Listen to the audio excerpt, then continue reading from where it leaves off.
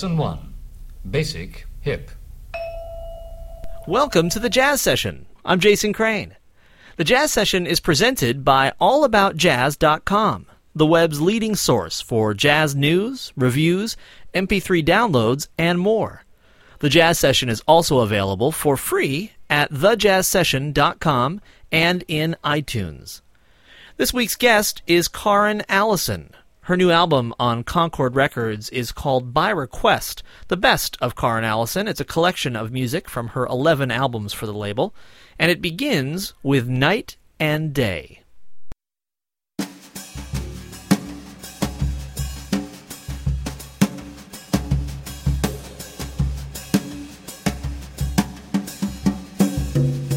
Like the beat, beat, beat of the tom-tom when the jungle shadows fall. Like the tick-tick-tock of a stately clock as it stands against the wall. Like the drip, drip, drip of a raindrop when the morning shower's through. So a voice within me keeps repeating, you, you, you. Night and day, you are the one. Only you beneath the moon and under the sun. Whether near to me or far, it's no matter, darling, where you are, I think of you night and day. Day and night, why is it so that this feeling follows me wherever I go? From the roaring traffic's boom to the silence of my lonely room, I think of you night and day. My guest is Karrin Allyson. Her new album is called By Request, the best of Karrin Allyson. It documents 11 albums made for the Concord record label over the years, and it is my pleasure to have you on the show. Thanks so much for being here. Thanks, Jason. My pleasure. Let's start right off with that 11 album run on the same label. Can you talk a little bit about how you landed on Concord and what you attribute the fact that you've kind of kept this relationship going for so long, which isn't all that common these days? You're right. It's not a common thing anymore. I feel very lucky to have been with Concord this long and to do projects that are near and dear to my heart, and they've always been really open-armed about the projects that I choose to do. So that's also a good thing. And I'm thrilled to have this best of thing. It kind of represents little snapshots of where I was and my band was at the time that we recorded them. So it's a nice thing. Now, you had already made a record before you ended up on Concord, is that right? Yes. In fact, that turned out to be the very first one. They picked that up as well. It was called I Didn't Know About You. But yes, I did self-produce that one in Kansas City without knowing even what a label was, and just wanted something to represent our time then, because I'd met this wonderful band and some of the folks which I still play, with whom I still play with today. And so I borrowed the money to do it, and then it was heard. I don't know if we want to get into this story, but that was the first album I did with on my own, and then they bought it from me, and that was the very first one, it turned out. Well, actually, the story is the most interesting part, so let's get into it. Okay. So, can you talk about the way in which it got heard and what happened after that? Sure enough. I was doing a gig in Kansas City, which is where I was based then. I'm now in New York City for about 10 years now. But a woman came and liked our set a lot, and she bought a CD. In fact, I think I just announced that they were being pressed. I don't even think they were pressed at the time. So she put an order in, as it were. I probably wrote it down on a bar napkin or something. And so she needed to call me again, even because they as things go, they were maybe 4 days late or something like that. So she was from the Bay Area, from San Francisco, and she said she knew a wonderful DJ at K-Jazz at the time, and who was into new singers, and that she thought maybe he would play our stuff if she sent it to him with a note. She did not know him, and his name turned out to be Stan Dunn. And Stan turned out to be not only the DJ for K-Jazz at the time and he had this wonderful time slot from 6 a.m. to 11 a.m. or something every weekday in the Bay Area, and he would play our stuff a lot during that time. So we started to get calls and wondering how they could get a hold of the CD. Also, it turns out that Stan was the West Coast radio promoter of Concord Records, and so when I called him to thank him, because I was getting calls actually at the recording studio, which is what number was on the CD. I didn't have my number on it, but I called him to thank him, and he said, "Well, I'm get calls all the time. I'd like to introduce you to Carl Jefferson, who was the founder and president of Concord Records." I called Mr. Jefferson, and he called me back, and that was how the relationship began. And you've kind of hinted at this already, but Concord really has kind of allowed you to explore over the years. I mean, your albums, some of them have been thematic and over a pretty broad range of themes. It seems like that's a pretty nice environment to be in, the resources of a label, but not the constraints of one necessarily. Yeah, very good point. I remember when I first started to make, not the first one or the second one particularly, although the second one was the most, I won't say constrained, but they wanted me to come out to the West Coast. And as I said, I was based in Kansas City, and I had this wonderful base of musicians that I worked with there.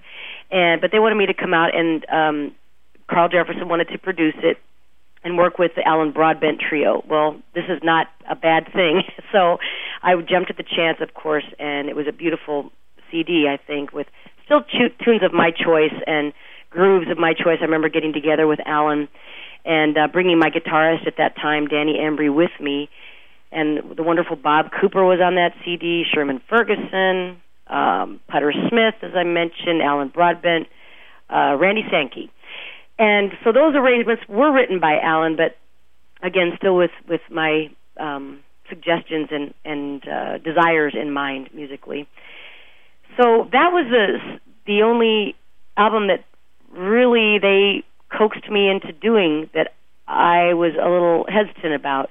The further ones were thematic. After about the fifth album, it was about a theme, which they really wanted me to do from the beginning, but I was just learning tunes. So I was just, the theme were songs I wanted to do and songs I loved. So that's a long answer to your question.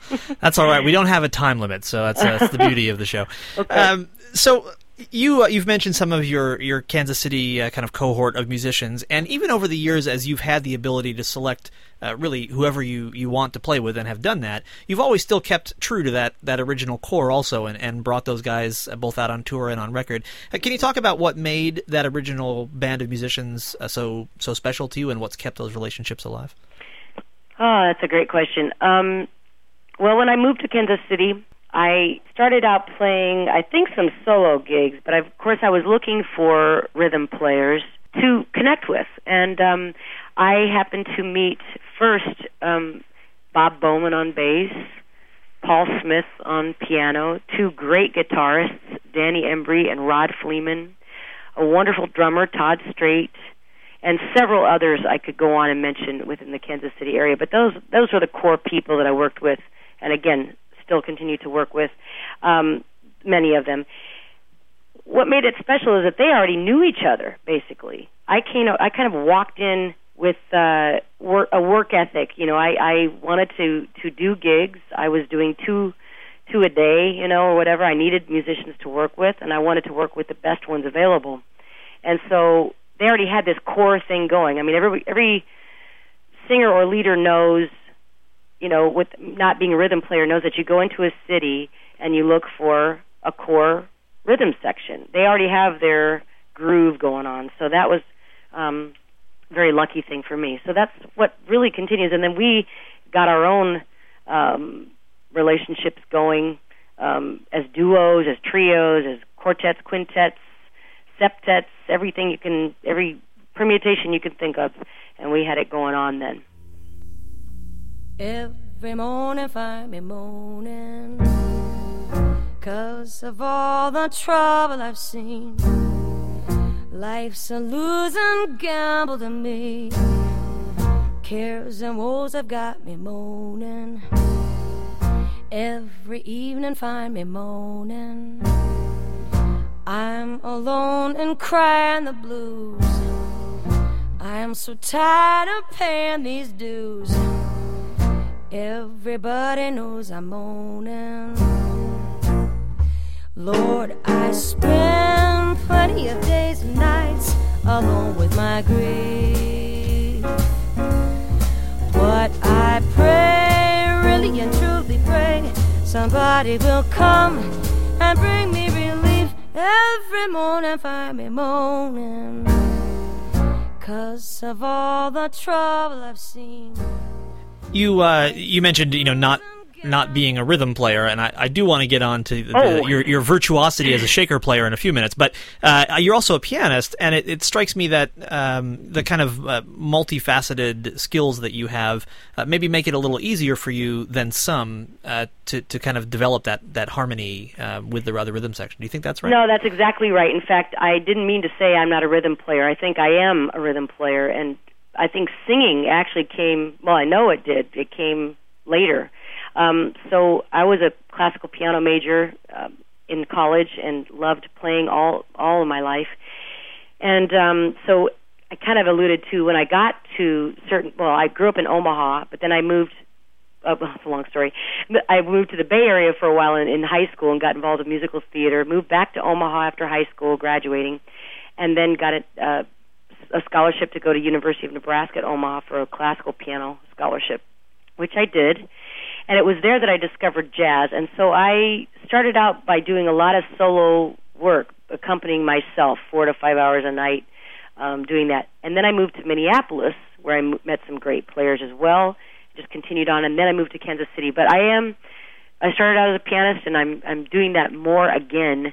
I think I let it go for a while because I was just into discovering the vocal part of jazz, and now I'm back to both, actually. I don't want this to sound like a toss-off at all when I mention the shaker thing, because, first of all, I really believe in the kind of centrality of percussion to a lot of the music in the jazz canon. Mm-hmm. And secondly, the way the approach you've taken to Brazilian music in particular, it seems like being locked in with the rhythm in that way really benefits your music. Can you talk a little bit about kind of your use of percussion and then also how it affects your singing? Another great question. And the shaker thing came...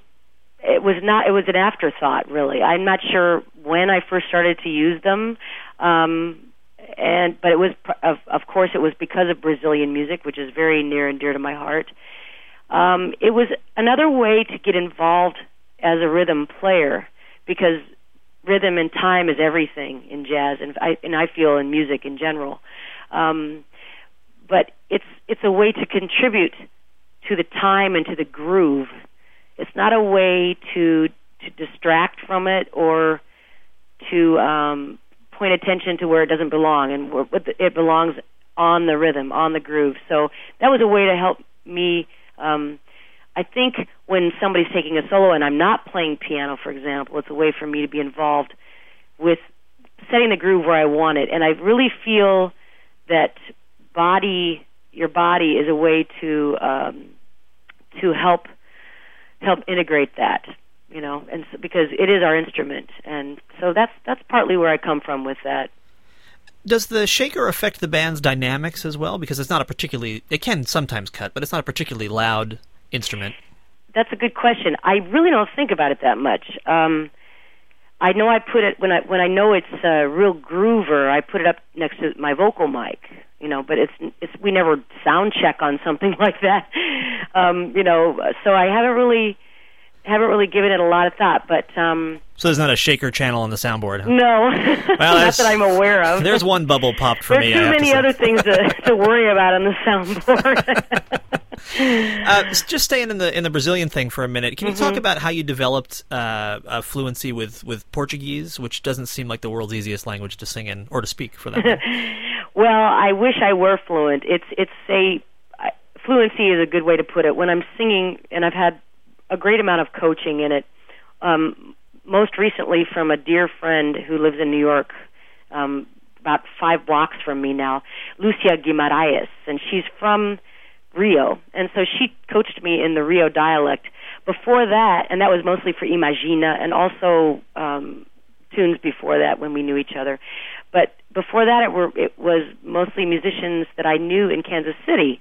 There was a wonderful band. There is a wonderful band there still called Sons of Brazil. And Danny Embry, the great guitarist, was a part of that. Stan Kessler, Doug Allwater, who's the percussionist, who's Brazilo-phile to the nth degree, has helped me a lot too, as did a gentleman we met when we went to Brazil for the first time way back when, a percussionist, Luis. So I've had good loving coaxing along the way, and I love the language and the groove so much. And I think so many people have heard, Jobim and that kind of thing, that it might sound easy, but the music is really rhythmically complex if you're going to play it correctly. Mm-hmm. Did that take a while to kind of get some mastery of as well? I think so. I think it's important for players, and I include singers in the players' comment, that want to embrace that music as would be any music, bebop or blues or any kind of direction. You need to go hear it live a lot and be a sponge with it. Not expecting to sit in all the time. Just let it absorb. Let it absorb within you. And it does take a while. It should sound any kind of thing should sound easy, I guess. But with that, as you're mentioning, with that little bent, say, "Wow, it sounds easy, but I bet that's not so easy."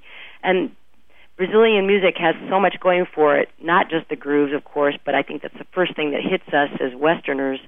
But the harmonies, the melodies, the language, the poetry, it's pretty deep. Oop-a-doo. The duck was dancing by the water, quack, quack, quack. The rhythm made him think he ought to quack, quack. He was dancing to the samba, the samba, the samba, oh goose, oh. The goose was gaining, passing by, honk, honk, honk. He stopped and gave the dance a try, honk, honk. He was dancing to the samba, the new thing, the new swing. Then a lovely swan swam by in all her majesty. Then she loosened up, coochie coochie coo, did that swan. She joined the duck and goose and did the samba too. You should have seen the kind of samba she could do. They did the samba so long they all fell right in the water, while they were swinging away, quack, quack, quack, quack, quack, quack, quack, quack, quack, quack, quack, quack, quack, oop-a-doo. The duck was happy to begin a quack, quack, quack, and he was really getting into quack. Switching gears a little bit, in my opinion, one of your gutsier album moves was the Ballads Remembering John Coltrane record. He made a record called Ballads, and it was very, very famous, and you chose the same repertoire, but certainly put your own very distinct spin on it. And that's what I wanted to ask you about. How do you approach a fairly canonical recording and put your own stamp on it? Well, I had been listening to that CD or album for years and years, and it was in my bones. I think I remember talking to my guitarist at the time, Danny Embry, and I just sort of said, boy, wouldn't it be cool if somebody did that? It was one of his favorite CDs, too, vocally, just in the same order, with the same types of arrangements, the same feeling, the same vibe, if you will. And he's I don't work with players who are easy or easily coaxed into anything that's not for real. That's not where I am at, and that's not where they are at. So he seemed to think it was a good idea. I think then I probably asked my sweetie Bill what he thought about it, Bill McLaughlin, and then I would probably have asked Nick Phillips, my producer at Concord. And when I say my producer, it sounds kind of flip, but Nick has become a real musical ally, and he's also a musician and not just a record company guy. And so I've really depended on his feelings and opinions on things. So I think you have to love it so much first. And yes, it was scary to do that, and then get the greatest players that you think can do justice to that music, which I think we did. James Williams, John Patitucci, Louis Nash, they were the rhythm section. And then we got some great horn players, Steve Wilson. We got some great horn players for that CD, so that was where I wanted to come from on it. The one of the tracks on here from the album In Blue is the tune "Monin," and I didn't get to vote. I understand, but for the next by request, my vote is going to be from a much earlier record, the version of Joy Spring that you did, which I still think is the vocal version of Joy Spring out there. Thank you. Yeah, you're quite welcome. And can you talk a little bit about kind of the demands of vocalese? And I'm guessing there's like some Lambert, Hendricks, and Ross in the background on your record player from the days gone by. Oh my gosh, they were one of the first people I ever listened to vocally. Yes, I remember wearing their albums out, and now I feel so honored to have worked with John Hendricks and have at least met and sat in with Annie Ross, and I didn't get to meet Mr. Lambert, but anyway, yeah, what a thrill. So Joy Spring, I think Danny Embry arranged that for horns, and I'm recalling it right now, and I think it featured Mike Matheny on trumpet, or flugel, I can't remember, and I think it was trumpet. And vocalese is another discipline, I guess, if you will. It's the bebop vocal. I don't know. Vocalese in the classical world is a whole different thing. It's singing songs without lyrics for a singer, but a lot of times it's sustained stuff. And in jazz, it's not sustained. It's it's without words, but really still trying to convey a message, of course, which is what we're always trying to do. I wanted to ask, I know that your personal tastes run outside the world of jazz also, and you've delved into those worlds too on some of your records. And can you talk about some of the people kind of outside the more traditional jazz world who you grew up kind of listening to and still find influences? Mm-hmm. I'll just toss out some names right away. Let's see. Bonnie Raitt, Joni Mitchell, Aretha Franklin, James Taylor, Cat Stevens. I'm sensing a singer-songwriter vibe Carly here, except for Simon. Aretha. Well, I was a 70s child, so, that's when I was listening to the radio, and when radio really, I would go out, I would listen to these tunes on the radio and then go out and buy the sheet music and sit down at the piano, and not because I was performing, because I was only 16, whatever, or younger, but because I wanted to sing these songs that spoke to me and play them. And so those, I could go on. I played in funk bands, wedding bands, variety bands, solo gigs, duo gigs, with all kinds of styles of music. So I Taj Mahal, I can't believe it. I've recently just discovered him, and I love his stuff. And I know I'm forgetting people right now, but I'm just throwing some non-jazzers out there. Well, several of the people that you just mentioned are very kind of confessional and intimate singer-songwriters. Does that approach influence the way that you approach your own singing, and maybe even more so your kind of rapport with an audience? That's a great point. I think confessional is a very good description. I think it is with what we do and my approach to it. Sometimes it's, with stuff like Oscar Brown Jr. Tunes, where it's stuff that you really have to exclaim or proclaim. That I'm not really afraid of either, but I don't want to stay there for very long. And then you could turn around and do Humdrum Blues of Oscar Brown Jr., for example, and then turn around and do A Tree in Me, which is poetry and this sweet little homage to loving nature. So you can go both ways, and I think it's important to display in an honest way who you are as a person, and that's going to connect with the audience because they really want to know you, I think, and they'll know themselves a little better somehow. I don't know, when they leave. Can you talk about kind of audience reactions over the years and just what it's been like kind of in room after room and in all different settings, kind of connecting with people who love this music? Well, I can tell you that it's so varied, as varied as the artists I just mentioned. And I should have said something about Billy Joel because I loved his stuff, and one of his tunes is on our Best of CD. It can be as varied as saying, I love that song from Billy Joel, to Joy Spring, which is, of course, whole other story, Clifford Brown, to the blues, to it's as varied as the songs we sing, the reaction and the audience. I mean, it's a jazz audience usually, but I'm always hoping to reach out to a larger audience. But because I know that people can, my interests are as varied as theirs are, and it's nice to turn each other on to things that maybe we wouldn't have thought about before. Is there any sneak peek you can give me about some of the things that might be coming up from you on record in the years ahead?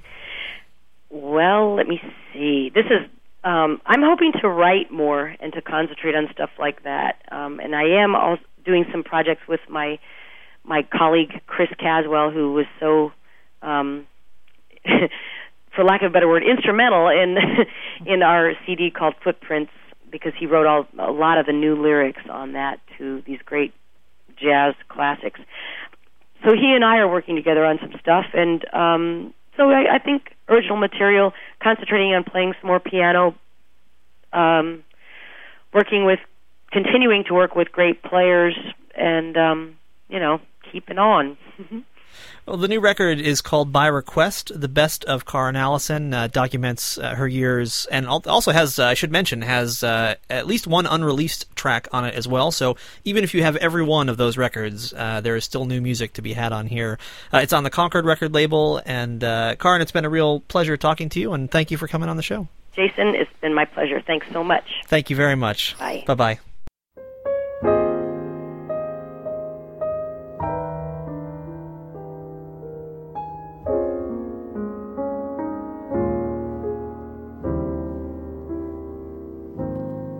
What do you tell your heart when your world falls apart? How do you smile and move on? Where do you start? How do you find your way when your dreams go astray?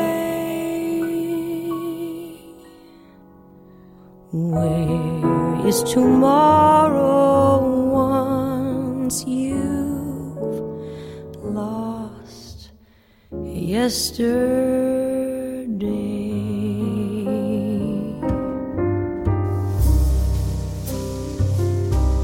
I never counted on this. That's Karrin Allyson from her album By Request, The Best of Karrin Allyson on the Concord record label. You've been listening to The Jazz Session. I'm Jason Crane. The Jazz Session is presented by AllAboutJazz.com, the web's leading source for jazz news, reviews, MP3 downloads, and more. Every episode of The Jazz Session is also available for free at thejazzsession.com and in iTunes. The Jazz Session has an email mailing list, which is a great way to win free music. You can sign up at thejazzsession.com. If you're on Facebook, there's a group for The Jazz Session, and I give away music there, too. The theme music for this show is by the Respect Sextet online at respectsextet.com. Thanks also to Dave Rabel, who designed the show's logo. The Jazz Session is distributed under a Creative Commons Attribution Non-Commercial No Derivative Works 3.0 United States license, and more information about that is found at thejazzsession.com.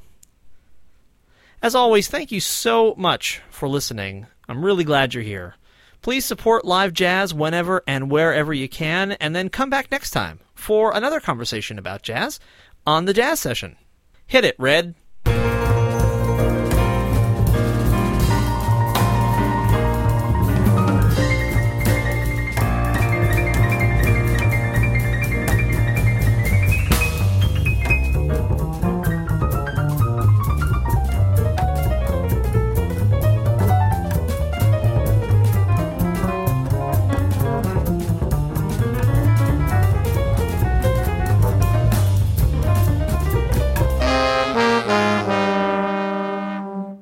Thank you for listening. Bye.